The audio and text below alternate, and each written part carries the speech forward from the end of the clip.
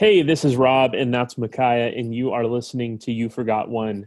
Today on You Forgot One, we are taking a ride on the jazz side as we slide into Miles Davis's Kind of Blue.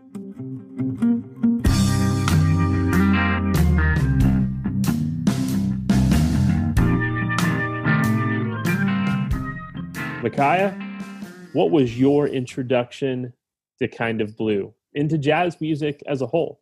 Didn't grow up around jazz music at all. Um, so it took me a long time to approach jazz, and it was really just kind of on my own. And it was just going through things like the Rolling Stone list. For a lot of music people, I think we get into ruts like, like what new music should I be listening to? I feel like I haven't heard anything new in a long time. And I just kind of got to a point, it's like, you know, kind of go back to the canons of great music, and Kind of Blue, Bitches Brew. Like it's like, okay, well, let's dabble. And the jazz album that grabbed me the most when I started doing that was "A Love Supreme" by Coltrane, and I still hold that that's my favorite jazz album. And then after that, it was "Bitches Brew" by Miles, and I think "Love Supreme" helps me get into it because it actually has vocals in the opening track. So maybe that was kind of a help. I mean, there's no verse or chorus. It's just kind of like a refrain that happens. So I don't want to mislead any of our listeners. And then Bitches Brew was Miles Davis through the filter of Sly and the Family Stone and Jimi Hendrix. And so that, really helped me out. That was something I can kind of latch on to.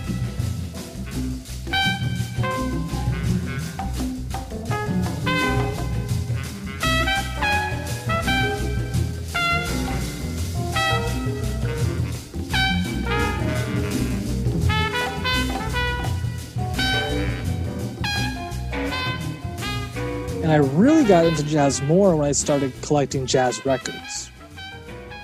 And it just so happens I found an original copy of Kind of Blue from 1959. And it's real because they spelled Cannonball Adderley's name wrong and everything, and it has the 6 eyes on the Columbia label, so it's the real deal.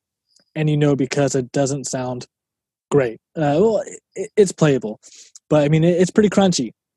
For all of you people who collect records and have anything from the 50s, it can be pretty crunchy, but man, it's, and again, I've streamed this album. I've listened through it in headphones and different speakers to get ready, and I put it on the turntable again today before this, and man, Kind of Blue like really got me moving and got me thinking, and as the youth say, in my feelings. Like it really did something new for me that hadn't before. And putting together a list of my favorite Miles Davis albums, I was prepared to put Bitches Brew at number 1. But then listening to today, it really grabbed me in a way that it hadn't before.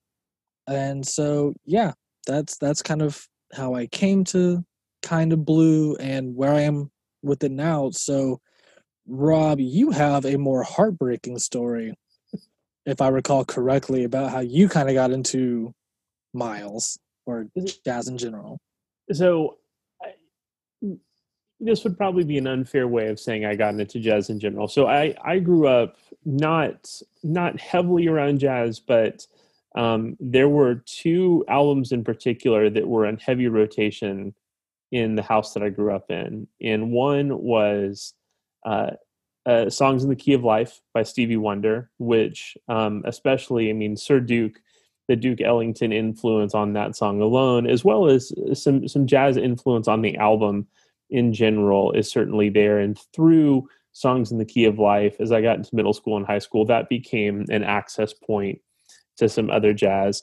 And then the album that literally played every single day in my household growing up, we had the tradition of doing dishes by hand as a family before we got a dishwasher.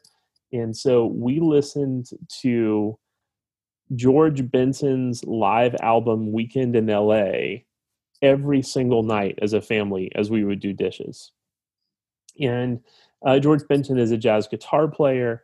But of course, over his career, he has worked with a lot of people that are part of that kind of later, 70s, 80s period of jazz music. Um, and so that was really my entry point to jazz music as a whole. My intro to Miles Davis was a CD compilation that came out in the early 90s of Miles Davis's what were considered love songs. So basically, sweet, tender Miles Davis songs, or covers that he did of jazz standards. So Miles Davis doing "Someone to Watch Over Me," Miles Davis doing some of the old, some of the versions that are on Porgy and Bess. It's basically the kind of Miles doing love song jazz standards. And I bought this CD because there was a girl in my sophomore year of high school that I had a crush on. And so for Valentine's Day, I made my mom drive to Publix, which was a groceries chain that we had in Florida, and we picked up flowers in the morning. And I was going to do that thing that I thought was so romantic in my mind, which is I'm going to bring flowers. And I bought this CD, the Miles Davis love songs. And so I bought the CD and the How flowers. much And were CDs at this point? Also, like $8-9. okay. Like there were more expensive CDs, but you could always find jazz CDs relatively cheaper. Okay. It wasn't a huge market. It wasn't like a $20. No. So, okay. But look, so I'll never forget bringing this girl a copy of this CD and the flowers, and she immediately, and I think probably just embarrassed by the idea of someone so publicly bringing gifts in the middle of a class, was kind of like, oh no, thank you. And so I threw the flowers in the trash and kept the CD and listened to it in the overly dramatic way that a 15 or 16-year-old would during that period of life. And where are you at with Kind of Blue now? Is it something you listen to regularly, or? So admittedly, I like this album a whole lot, and I think this is the best jazz album of all time. This is the greatest selling jazz album of all time. It's generally regarded as the greatest jazz album of all time and the most kind of quintessential jazz album of all time. And on every list, not just ours, but on the Rolling Stone list, any iteration of it, it's the highest ranking jazz album, often in the top 25, top 50, Pitchfork. Mm-hmm. They don't have the top 50s list or jazz list, but yeah. So any like jazz website or whatever. I mean, this is kind of the unmovable number one. Absolutely, and I wholeheartedly agree with that. I will say, admittedly, that I don't listen to this album as an album start to finish much anymore. I have a jazz playlist on Spotify. And on that playlist, I have So What, Blue and Green, and All Blues. I love Freddie Freeloader in Flamenco Sketches, but those three in particular, I think about how So What starts, and more as I listen to So What over the years, I mean, look, it's John Coltrane playing, it's Bill Evans playing, it's Miles Davis playing. Paul Chambers' bass, the bass line on So What, is what really holds that song together for me.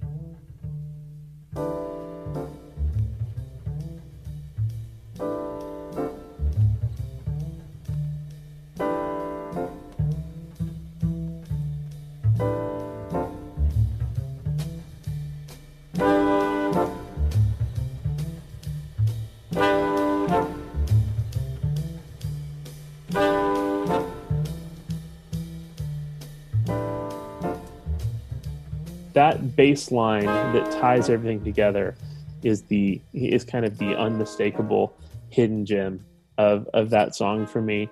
And then Blue and Green, the way in which John Coltrane and Miles Davis play off of each other, set against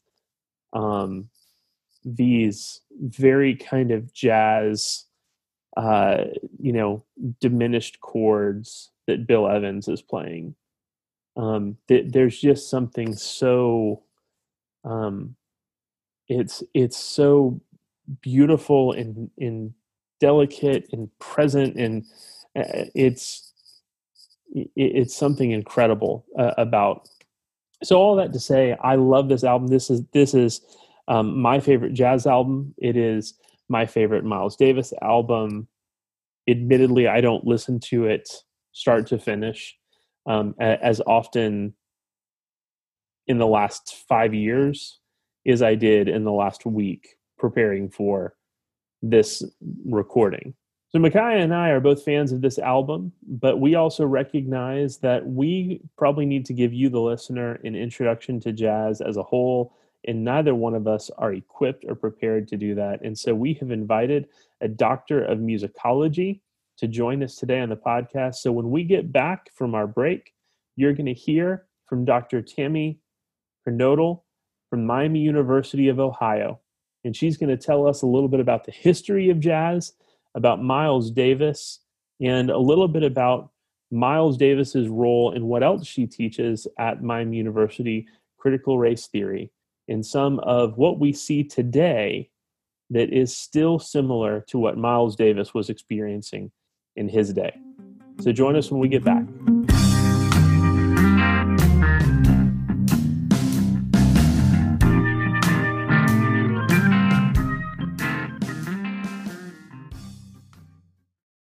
Hey, this is Rob, and I'm so excited to bring you this episode's independent record store of the week, Love Garden Sounds in Lawrence, Kansas. Love Garden is a full-service record store buying, selling, and trading CDs, LPs, and more every single day. They have an incredible website with a direct link to all their Discogs inventory, lovegardensounds.com. They are located at 822 Massachusetts Street in Lawrence, Kansas, 66044. You can reach them at phone at 785-843-1551. Their store is open 7 days a week from 11 a.m. to 7 p.m. This would be a great place to go and pick up this week's album, Miles Davis, Kind of Blue.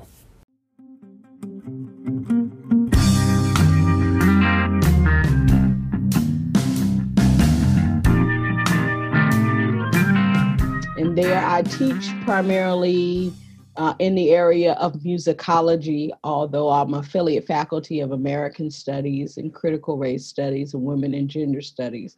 So my classes stretch across the whole gamut of African American music. So I teach both popular and classical music. But I'm also a trained pianist, but my research primarily focuses on the contributions of women to various forms of music. Rob and I, neither of us are jazz experts. Okay. We know Kind of Blue. We love Kind of Blue. Love this and album. We love, Miles Davis and some of the other people involved in that record. So we are really counting on you to help not just our listeners, but us in a number of ways to really appreciate Miles Davis, this record, and no pressure, jazz music. Mm-hmm, mm-hmm. So can you give us kind of a brief, I mean, this is a separate episode and a class all unto itself, but could you give us just kind of a brief history of jazz in America? So when I think about jazz's history, first of all, jazz is so tied to our sense and consciousness of what America is and America's culture, which is why, throughout the course of its history, particularly in the 20th century, the use of the word jazz has been fiercely debated by the musicians who, perform the music. And so they were constantly looking for ways to insert jazz into this context of understanding America from a historical and a cultural standpoint, in the same way that classical music is often used to frame European history, Western European history. So when if I was going to give a snapshot of jazz history, I would tell you that there are really there are a couple of significant periods of activity. You know, first coming 1890s to, I would say, around about 1915, and then 1916 to 1935, 1936 to 1943. And these are kind of estimates. And then, 44 to 59, 60 through 79, and then 85 to present. So how do I get those dates? Well, the first period, 1890s to 1915, really deals with the roots of jazz. And so jazz was an amalgamation of many different musical forms that came together in the cultural diversity of New Orleans. So it's partially rooted in African rhythms and African culture, which was retained in its entirety in New Orleans by virtue of the way in which slavery was practiced in New Orleans. New Orleans was a Catholic city, old European city. And so you had a unique racial hierarchy there where you had Africans, some of which were brought from the continent of Africa, some were brought through the nexus of Caribbean islands. And so, that resulted in mixed race people. And you also had a class of free blacks that were quite wealthy called Creoles of color. And then you had whites of multiple varieties, Italian, and Asians as well. So in that mix, you've got all of these musical cultures coming together, so that you're hearing, European opera in New Orleans long before it reaches New York and Boston. You've got these African drums and rhythms and songs. You've got them mixing with Portuguese, Spanish, Italian, folk music as well. And so jazz really came out of that nexus of people living together and them all being cross-influenced by each other. And so, it's very hard to really pinpoint exactly where it begins, but we know that it comes out of that cultural mixture. The other thing that oftentimes is referenced in terms of jazz is the way in which race is contextualized beginning in the 1890s, and how Black codes began to strip away rights to some Blacks, and ultimately to all Blacks, right? And so that Jim Crow is oftentimes looked at as one of the factors that brings about jazz. So jazz, was this coming together of these musical cultures, but then it was also feeding something that we don't talk about much in our general discussion. It was feeding what was becoming a leisure culture industry in America. In America, late 19th century America, a symbol of your class status was how you engaged in your non-work hours, what activities. And so leisure culture becomes an industry as we move into the 19th century. And so we're talking about the emergence of amusement parks. We're talking about world fairs like the Chicago's World's Fair in 1893. That is very significant, in mediating and spreading some of this music. We're also talking about zoos and botanical parks and things like this. So why am I saying all this? Because all of these things involved music, right? And so you've got Jim Crow happening, which precipitates migration. You've got this leisure culture that's developing not only in the South, but also in the North, right? And so you've got people migrating by virtue of that, because if I know that I can make money, playing my guitar, my banjo, or my string band can go to Memphis, and we can leave, this part of Mississippi and escape sharecropping, that's what I'm going to do, right? And so you got this leisure culture and this musical life that's really developing in the South, right? And it's spreading through throughout the Midwest and the North as people are moving. So that by 1912, we have the word jazz first appearing. And it first appears as a reference to baseball and a reference to a way in which someone is pitching, right? But the fact that that jazz music was something very different from what most Northerners had heard before. And most people think because it was the rhythmic aspects of it that made, it so unique that that people in the North, this is not a Southern term, people in the North began to call this unique form of music jazz, right? And so you hear a lot of references. People talk about it's a reference to jasmine perfume, worn in Storyville or whatever. So essentially by 1912, you've got this music occupying a space in the South, occupying a space specifically in New Orleans, as part of the leisure culture industry that is built around Storyville. But you also have this music showing up in San Francisco and Chicago, in Kansas City, throughout, as the Midwest, as people are traveling.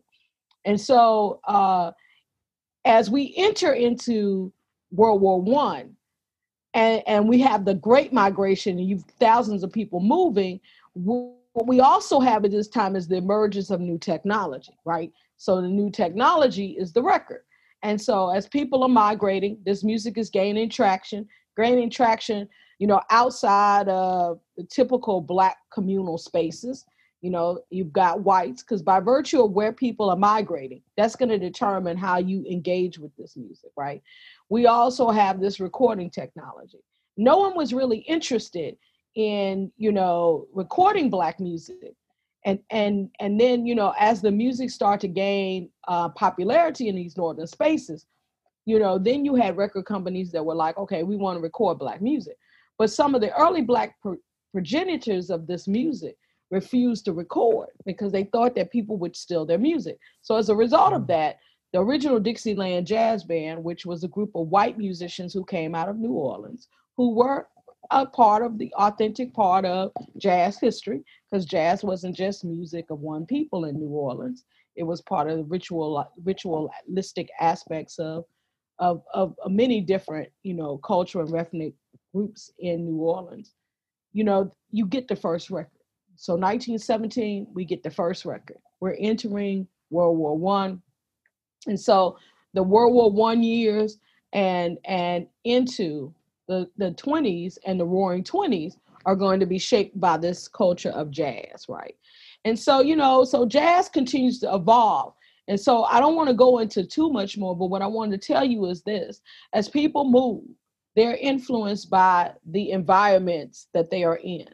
So that by the time we get to 1935, which is when most people are hearing jazz in a real concentrated way because of radio, the proliferation of records, but also because jazz is becoming part of another wave of leisure culture, because we're gonna dance ourselves through the Great Depression and into World War II. You have different subcategories or subgenres of jazz that appear, so that if you're in New York, the sound is going to be a specific thing. It's going to be rooted around these dance orchestras. But if you're in Chicago, the sound's going to be rooted around these smaller bands that have 5 to 7 people in it, right? A lot of improvisation, where New York is very structured. Improvisation is lessened, right?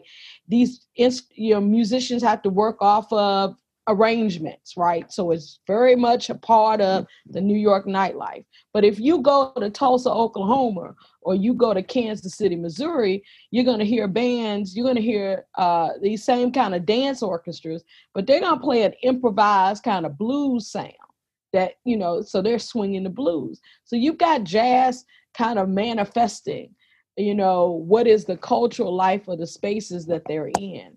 And at the same time being mass commodified through radio and records. And so that brings us to Miles Davis, who is in East St. Louis, Illinois, who is hearing this music. And at the same time that he's hearing this music and engaging with this music, as it's a major portal into the Midwest or going into Chicago based on what direction you're in, he is kind of finding his voice. And he's finding his voice within a context that is antithetical to the expectations of his household. Because Miles Davis's father, was part of a wealthy Black upper class, who had who represented the ideology of the race man, whose achievement personified excellence and Black exceptionalism, right? And so his wife, his children had to mirror that, right? And so here we have a young Miles Davis who is finding his identity not in the things that his father values, but in art, right? And in music. And so he's taking, he is taking musical lessons. He's engaged in this musical culture in his community and trying to develop his sound.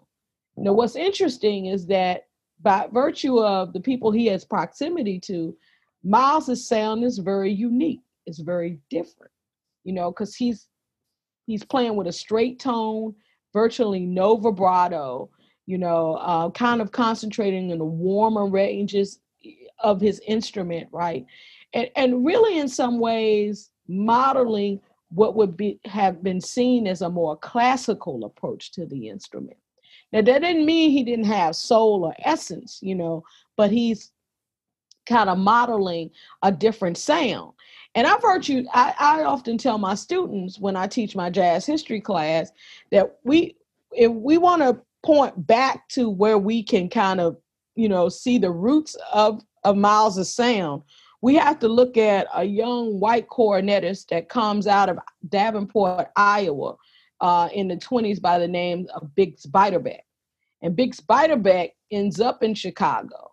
And it's him and Louis Armstrong that kind of framed this genealogy of horn players in the 1920s and setting up, what's going to be this modern age of jazz as we move into the years following World War II.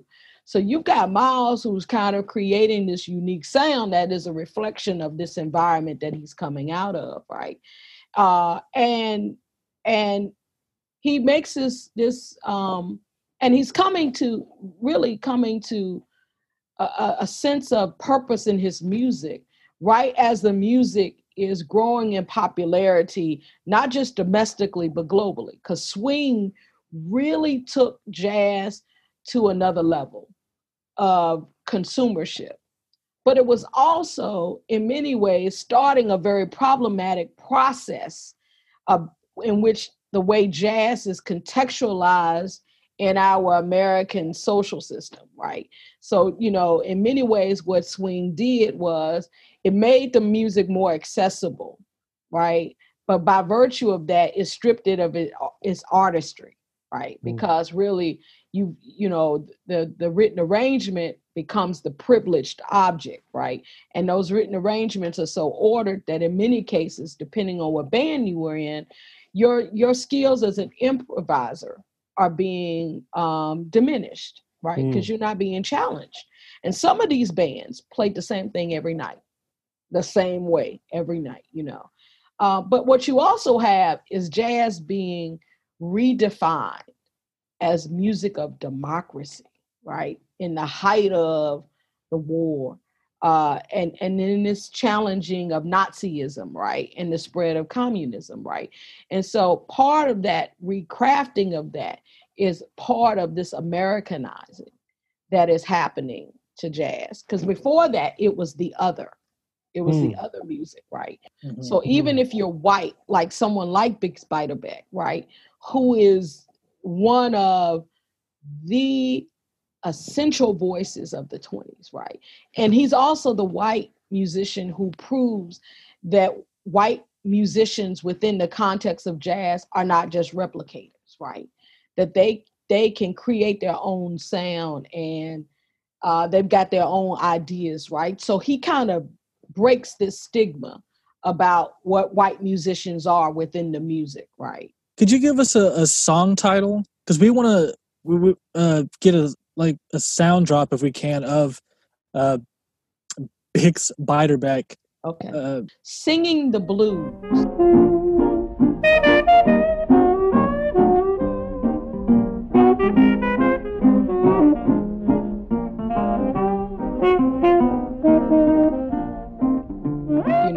cornetist is Bix Beiderbecke, because it's very laid back, and he's very much in the, I mean, it's not that he can't play in the higher ranges. Sometimes he goes there, but he doesn't.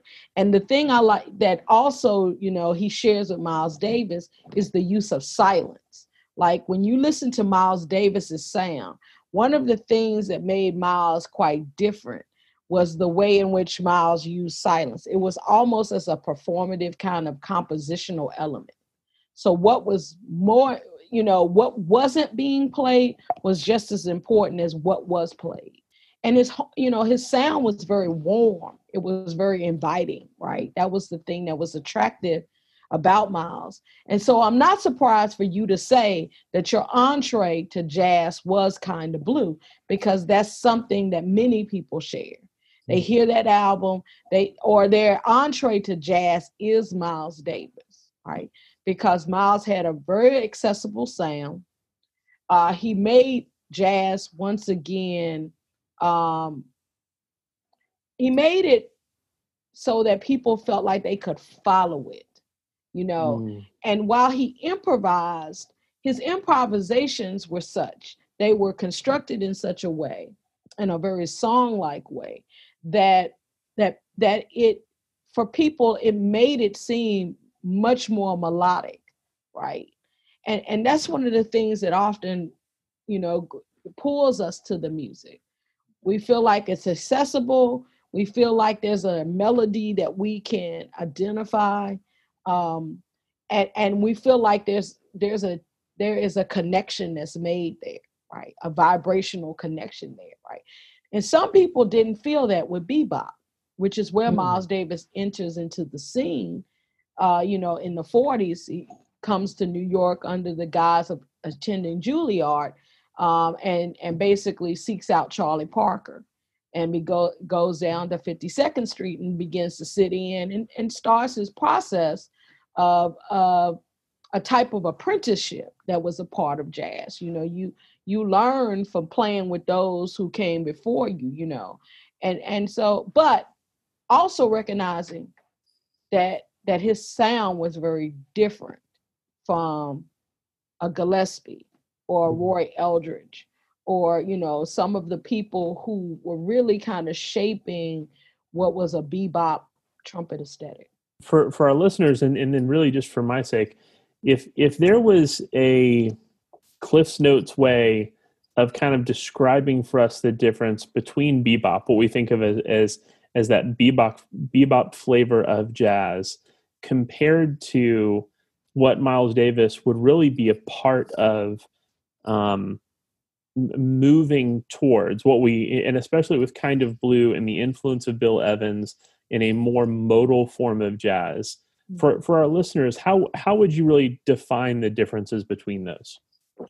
Well, I mean, there are a couple of things, because you mentioned modal, and modal is a reference to the harmonic structure of a piece and how musicians are thinking and conceptualizing their solos, right?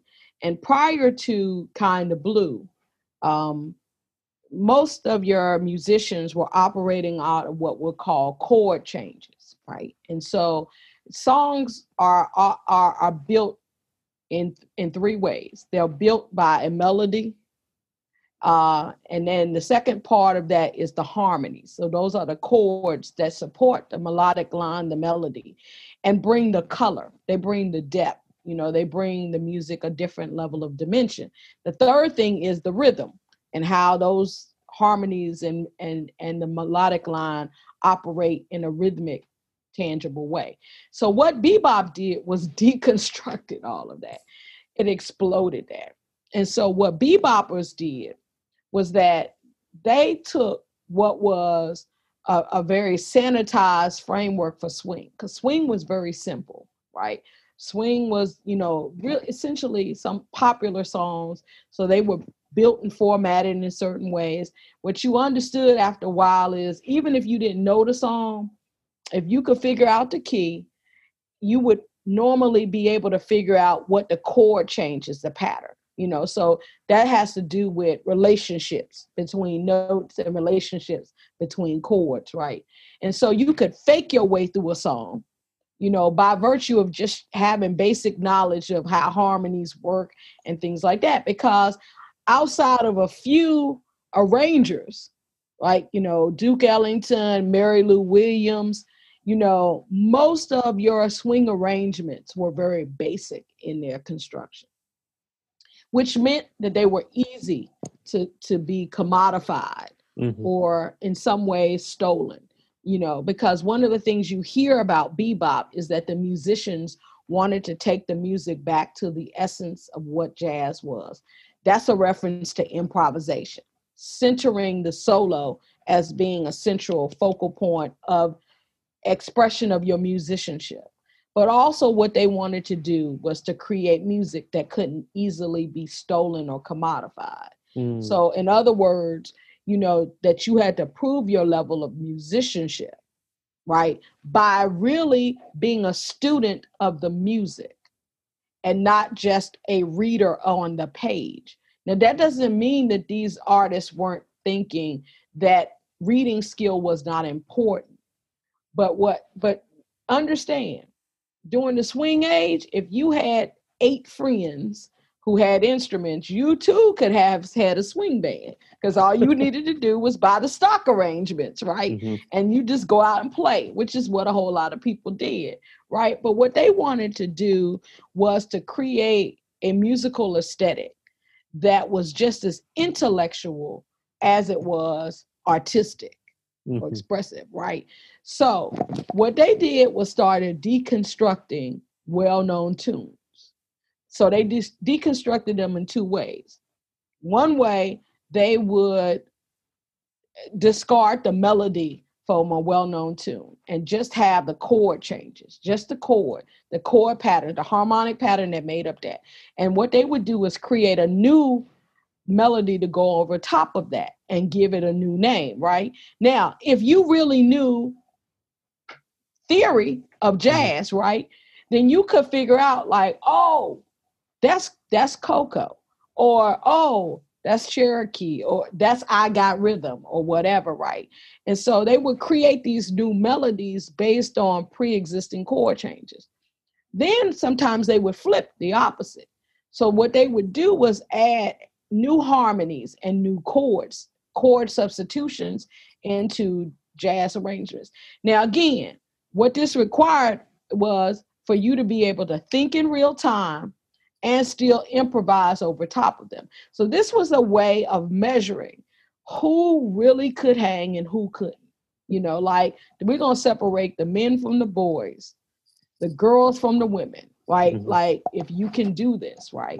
And not only do it, we're going to change keys on you. We're going to modulate. Like, we're going to just make it as complex, because you got to understand, these musicians were studying people like Stravinsky and Hindemith and Ravel and Debussy. So they weren't just a bunch of jazz musicians sitting around smoking pot, thinking about what we're going to play tonight. They were really studying the music. Mary Lou Williams used to take some of those musicians down to the New York Public Library and pull out scores and say, look at this chord here. Look at how they're using it, So, we're talking about people who, it was a combination of raw talent, and intellectual activity and artistry, right? So by the time we get to Kind of Blue, though, that level of experimentation that was happening in bebop, which for many people was too hard, because, you move from having these very tuneful, swing things to, the drummer's not even playing the beat. It was like in these little snatch phrases, many of them, right? Very short, because the idea was that you just got that little bit of idea. That's not even what's important. What's important is these 16 bars of solo are about to play, right? It's just gonna exude out of these chords. It's not even gonna come out of this melody. It's coming out of these chords. Like, and how many different ways can I think about that? For our listeners, and especially if you're interested in Miles Davis, in the first 10 years of his recording career, we actually get to hear him go through this transition, this bebop to this kind of next hybrid. And so a little bit what you're talking about, kind of taking a standard, taking a familiar song in that deconstruction. So really, if you're a listener and you're wanting to hear a little bit of what Dr. Kernodle is talking about, I want to encourage you to pick up Miles Davis' album Porgy and Bess. And there's a perfect example of that. He's taking kind of that classic Gershwin idea, and he's taking this band, and they're ripping this song apart.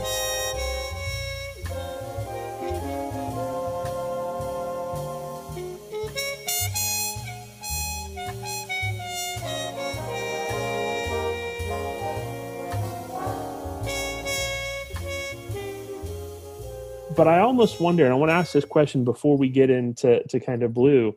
You bring up this idea that these musicians, this wasn't just pot smoking improvisation, for as much as the world from the 1920s on seemed to really be labeling jazz music, and really I think Black musicians in general. But this was deeply intellectual, incredible musicianship, and these were people who were studying some of the great classical masters in terms of music composition and music theory. Mm-hmm. And they're doing all of this in a way that those masters were never doing, because every night they're changing it. They're changing keys. They're changing arrangements. It's a constantly shifting collection of spinning plates that is all happening in real time. While all of that's going on, how is this not a music, or how are these musicians not receiving more of their due in respect in the greater culture? Was this just solely because of racism that these artists were not being elevated to their appropriate place? I think a great deal of that had to do with racism and just how radical and transgressive the bebop sound was, right? The bebop sound was like this reclamation, like we're going to take the music back. And we're not going to cater to what you think. So I want you to think about the radicalness of the sound, and imagine that radicalness also being embodied in these musicians, because we have to think about the timing of bebop. And bebop is happening right as the consciousness of Black America is also changing, right? Because we've got World War II, and we've got an overwhelming presence of Black soldiers, right? You've got Black people being able at an all-time high to contribute to this fight of democracy, right? To prove that they are patriotic Americans, right?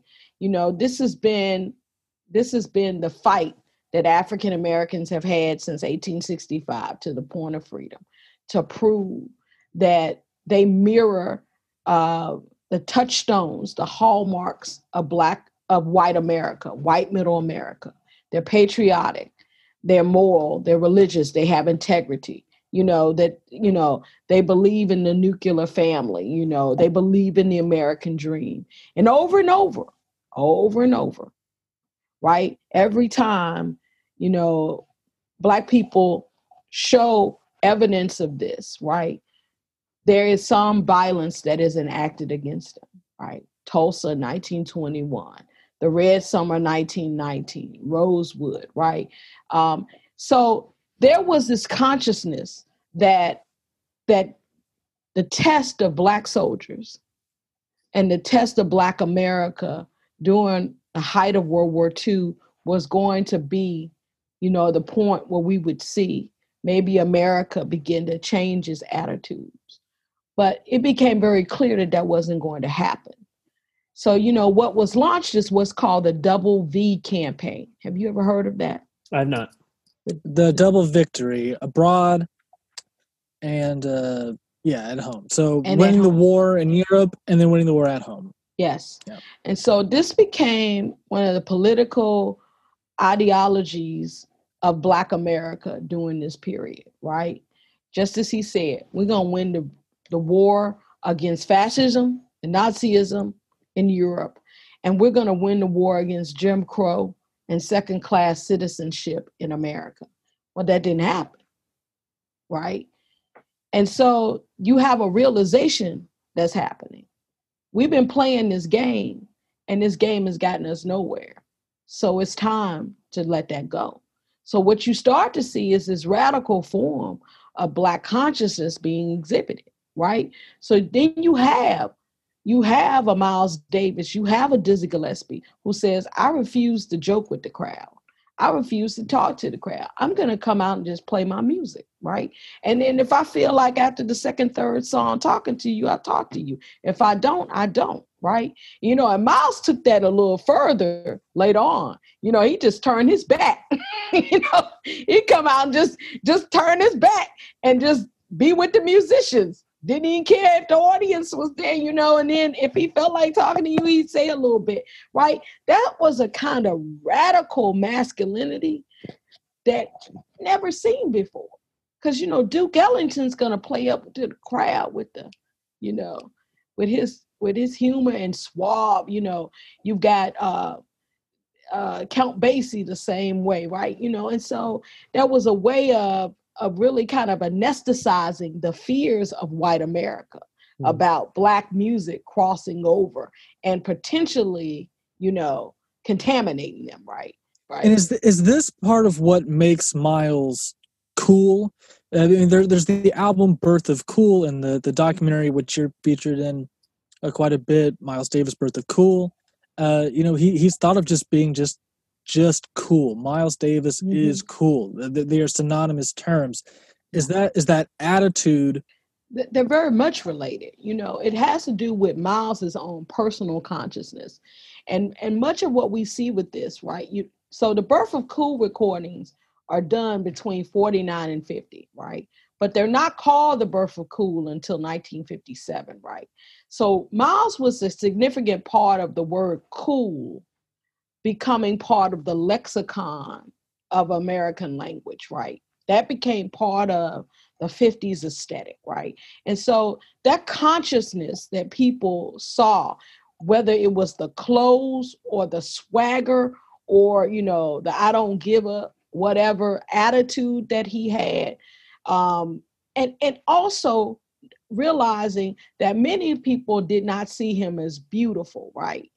In the context of how Blackness was showcased in entertainment. Because we got to keep in mind, outside of the black and white film reels that we see, when we become colorized, right, what you see being projected on the screen in terms of Blackness typically reflects the colorism of Hollywood, right? And so, Miles Davis being dark-skinned, many people would have told him that was a liability, But what Miles did when he went to Europe was Miles experienced something totally different that was liberating, right? So when Miles came back, you've got a Miles that is dressing a certain way, is coming into that same kind of radical consciousness that his father would have had, right? That his mother would have had, right? Alongside with the wealth and also with the ability to be an artist that could explore in many ways. So this is what I meant when I said what would have been a liability became an asset, right? Because what Miles did was that Miles did not chase what the world thought was artistry or beauty. He did the work inside, right? And he nurtured his art. He nurtured his consciousness. He nurtured his sense of being, and the world caught up with him. So let's go ahead and think about Kind of Blue. Kind of Blue, to this day, the greatest selling jazz album of all time, still seen by most people as the kind of quintessential jazz record.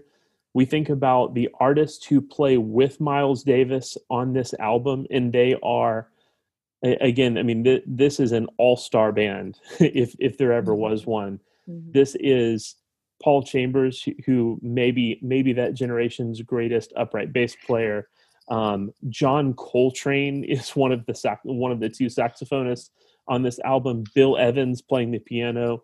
I mean, the artists who play with Miles Davis on this album, and this is, even amongst Miles Davis's recordings, there is something different about Kind of Blue that it seems strange that we hear it so clearly just across 2 days of recording. So for our listeners and for us, what can you tell us? What do we need to know about Kind of Blue? What are the things about this album that stand out to you and make this the quintessential jazz record?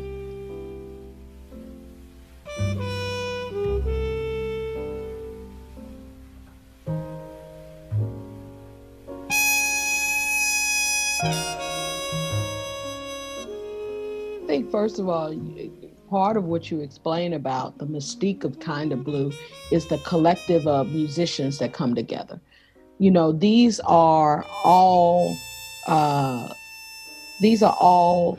young musicians who become in their own right leading voices that progress jazz into 1960. So this album in 1959, right, is a snapshot of the future, is a snapshot of the future of jazz, right?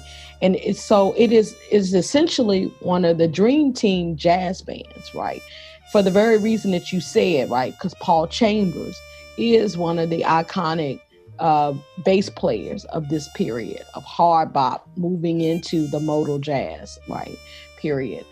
Julian Cannonball Adderley, as an alto saxophonist, right, really becomes, really shifts that alto saxophone sound beyond Charlie Parker, right?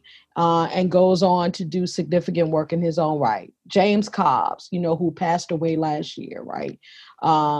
He and Paul Chambers, together with Wynton Kelly, one of the strongest rhythm sections that we would see in this latter half of jazz history, right? And then Bill Evans, who's all, Wynton Kelly is only on one tune, Freddie the Freeloader, which speaks, to his ability to decipher the blues, right? Which is what he was good at. But Bill Evans bringing, those musical colors, right? And also decentering this conversation about race in jazz, right? As one of the only white players in this band, right? And then you've got Miles overlaid. And when you listen to them, you're listening to musicians who are not just playing, but they're consciously listening to each other, and right. And in many ways, this album is a soundtrack, part of the soundtrack of a civil rights movement. It's part of the soundtrack of, a shifting of the context as we know it about America. Because we think about what 1960 brings. 1960 brings Kennedy's presidency, the youth and vitality of that, right? And this sense of newness, right? It also brings amplified Black civil rights movement because we get the sit-ins, right? And so, we get the beginning of a space race, right? So we get the beginning. It's a whole new age, right? And the baby boomer generation is beginning to come of age, right? And so, this album is like almost a portal. It's linking aspects of a sonic and a historical and a social past, and also providing us what is a preview of what is going to be this future.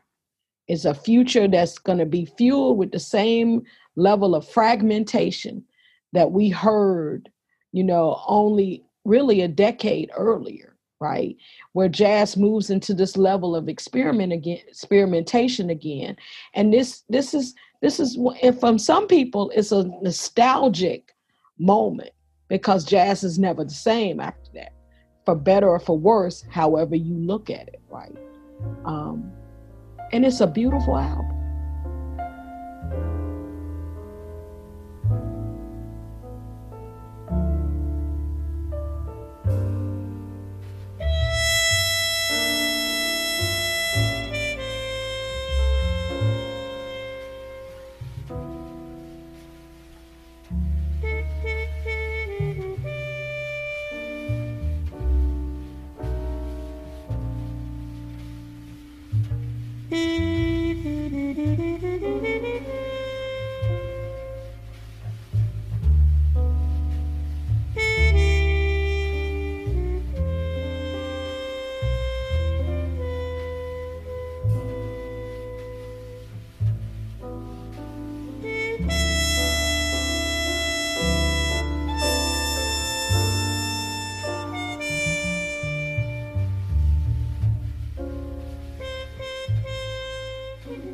And so, for me, it's like he carries you on a spectrum of like moments, of emotions, of experiences, right?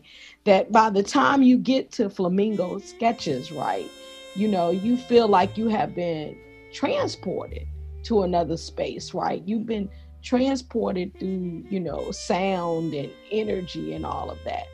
And, to hear Coltrane and Cannonball Adderley, not competing, but in antiphony against each other, right? It's like that, man, this is like heaven. It's really like heaven, and it's hard for me to pick a moment because that's the way I listen to this album, right? Like it's not, when I have to, I'll listen to individual pieces, but this is an album to this day that I still put in the CD chamber. And the thing that I usually put in behind it, believe it or not, is Cannonball Adderley's Something Else. Really? Yes. Wow.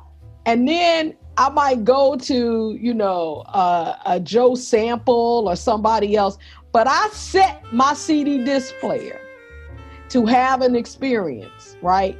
Because I want there to be this kind of seamlessness of consciousness, and this is what I use to not just relax, but it puts me in a space. It puts me in a different space and energy.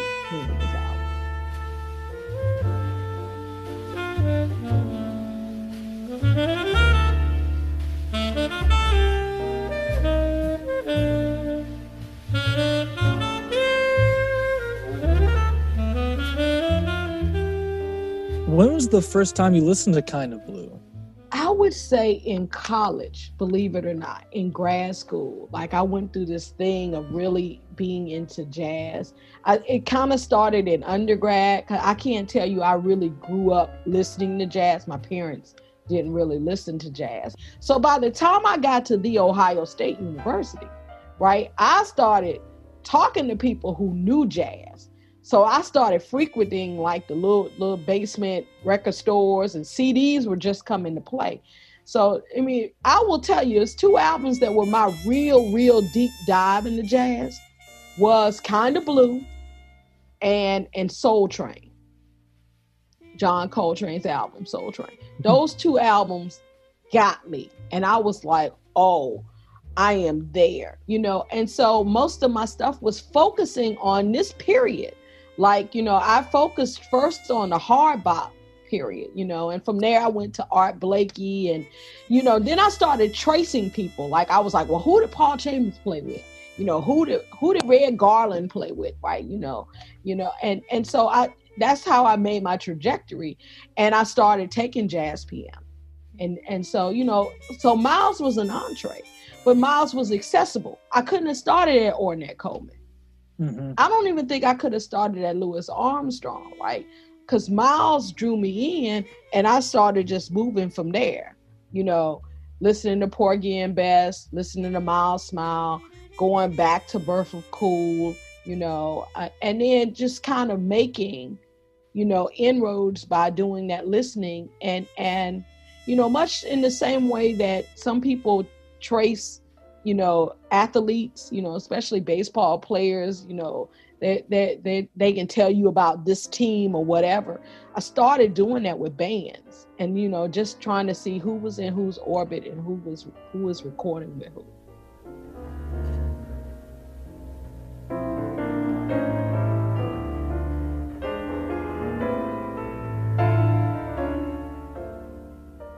Miles Davis, I think, and especially you mentioned this, the tone that he gets out of the trumpet, especially in Kind of Blue, it's more of a middle register within that instrument. And so sonically, it seems to occupy so much of the space I was used to hearing a guitar player play.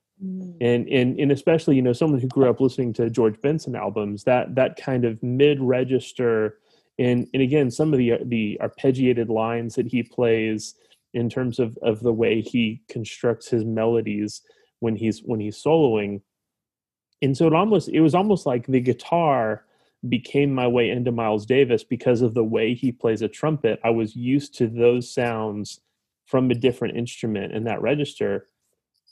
What's interesting to me on Kind of Blue, and I really hadn't thought about it until we started preparing to record for this album, the rest of the instrumentalists in this band, they all kind of move their register to match Miles Davis on this album. So the whole album feels warm and kind of in this mid-register place in a way that we don't often think of jazz during this period of time, especially if you listen to Coltrane's later work. If you listen to A Love Supreme, he is a very different saxophone player on Kind of Blue than he is later on in his career. Well, yeah, wait till you get to Ascension. Absolutely. But I often think that's why it's called Kind of Blue, because when you think of what blue is a color, and how some people talk about, musical color as not just a sound, but they visualize color as well, right? In so many ways, this album personifies this, because if you look at just the title of it, you would assume that this is an all blues album, right? Just by virtue of that, the use of the term blue and how it's traditionally been used, in popular music. But, it really is, it is representative of all of these different, shades of how blue functions, as a color, but also as how the blues functions within jazz to create either ethos or it's directly, in like some of these pieces is a direct articulation of some musical things that connote, what the blues is. And I think, it is in many ways a metaphor for how we can see Miles Davis's music and his constant sense of changing and his constant sense of experimentation. Like he wouldn't stay static. He wouldn't just continue to be safe about things. And making the music the central point, not the commercial appeal, not if people were going to acclaim it. We know this. You know why we know this? Because look at all the stuff from the late 60s into the 70s where people just, couldn't get him. First time he is like highly criticized and just written off as, a charlatan. And what happened to Miles Davis? He didn't care. He was like, this is what I hear. This is how I'm going to, experiment. So as a closing question, because we want to be mindful of your time, we want to thank you so much, first of all, for doing this and for being so gracious with your time. Maybe some of our listeners can get like a credit hour or something for this. If you want to make this all jazz albums, then that's totally okay. Are you really gonna ask me that question? but we knows what's coming. But we generally like to close because the theme of the podcast is You Forgot One. We talk about what we believe are the greatest albums of all time, but inevitably when you start talking about great albums, you realize all the ones you've forgotten. And so as a way of inviting our guests to inform what we talk about, we want to ask you, what do you think are the greatest albums for you? What are your greatest albums of all time? I would have to say Kind of Blue. I would also say Mary Lou Williams's Black Christ of the Andes. It's a great title. Alice Coltrane's A Monastic Trio, her first solo album after the death of John Coltrane. I would have to say Ella Fitzgerald's The Songbooks. Don't ask me to choose one. That's the whole, all of them. Just the songbooks. Every volume. Like everybody just should hear the songbooks, right? Where am I at? That's 4. That's 4. Oh, God. I would have to say anything by Clifford Brown and Max Roach. I know that's sacrilegious because I did not say John Coltrane. But if I could have a 6th one, it would be Soul Train by John Coltrane. There are no rules to this. Okay. So we can get And it shifts according to the mood and the time of day. But those, if I wanted people to go off the beaten path and to move beyond what most people say, those would be the albums.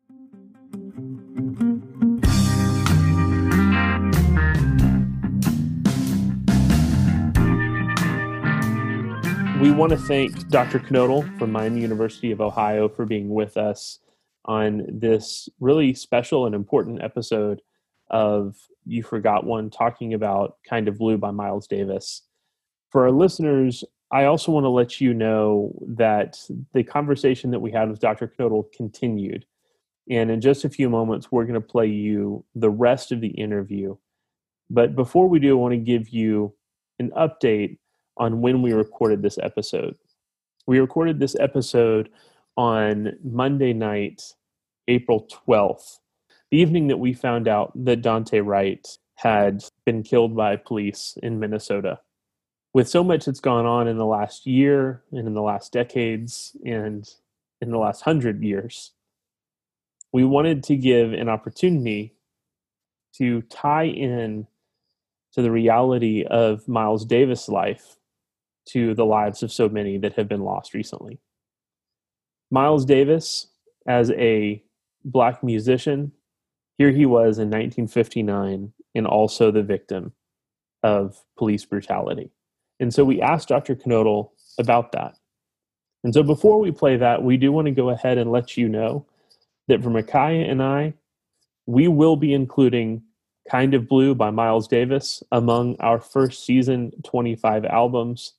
We are in wholehearted agreement. This is one of the greatest jazz albums of all time and certainly worthy of its place on our list. Micaiah, before we get to the rest of our interview with Dr. Kernodle, any closing thoughts about Kind of Blue? It isn't just a great jazz album. I mean, it's one of the great albums of all time. Okay, so, and that might help other people kind of unlock it. Don't think that you're just going to listen to a jazz album, because that kind of puts a little distance between you and the record, right? This is just one of the great records of all time. And kind of going with that point of view, I think that's very helpful. And know that this record, this is probably going to be the oldest one on our list. But this record, we talked about this a little bit with Dr. Kernodle. It says so much about the history of jazz. It's a snapshot of what's happening in that moment, but it's also a snapshot of what's going to happen in the future. And what we kind of talk about for the rest of this interview is how present the album also is. I mean, there is a profound, timeless quality to this record. Well, that being said, we want to thank you, our listeners, for listening to this episode and for taking this journey with us. We hope that you enjoy Kind of Blue by Miles Davis, and we hope that you take away a great deal from the rest of our interview with Dr. Kernodle. If you don't mind, can I go back for a minute? Because you asked a question, and I like to put it into the podcast. I know I said I had to go. But you asked a question about Miles Davis, and you said something about him being free in Europe and not here. And I want to speak to that, because we oftentimes think that Miles Davis being attacked by a police officer in 1959, was like him coming to a consciousness about his Blackness. And what I think is this: although Miles never talked about that struggle that Black men in particular live with, that shadow of always being criminalized, always being seen in a certain way, in the way that some of his peers and predecessors talked about it. I think there was always something in the back of his mind. Miles understood that no level of artistry or popularity or money was going to help him escape what was this stigmatization that he had to face constantly about being a Black man living in America.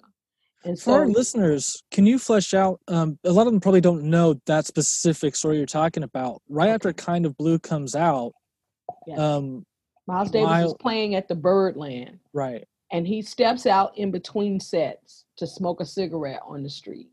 And a cop comes up to him and says, "You need to move." And Miles is like, I'm playing in Birdland, and he's like, my name's on the marquee, whatever. The cop's like, "Look, I told you to move." So Miles didn't say anything. He just stared the cop down, Miles Davis kind of way. But another cop basically hit him, just cracked his skull open, right? And they arrested him, for resisting arrest or whatever, and so there's this iconic picture of Miles Davis in the police department with blood all over this expensive suit.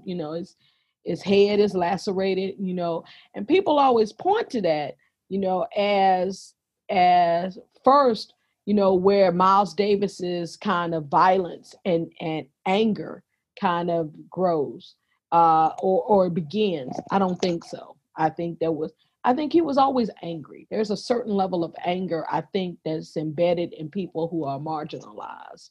What happens is that there are trigger events that oftentimes make it impossible to continue with the politics of respectability.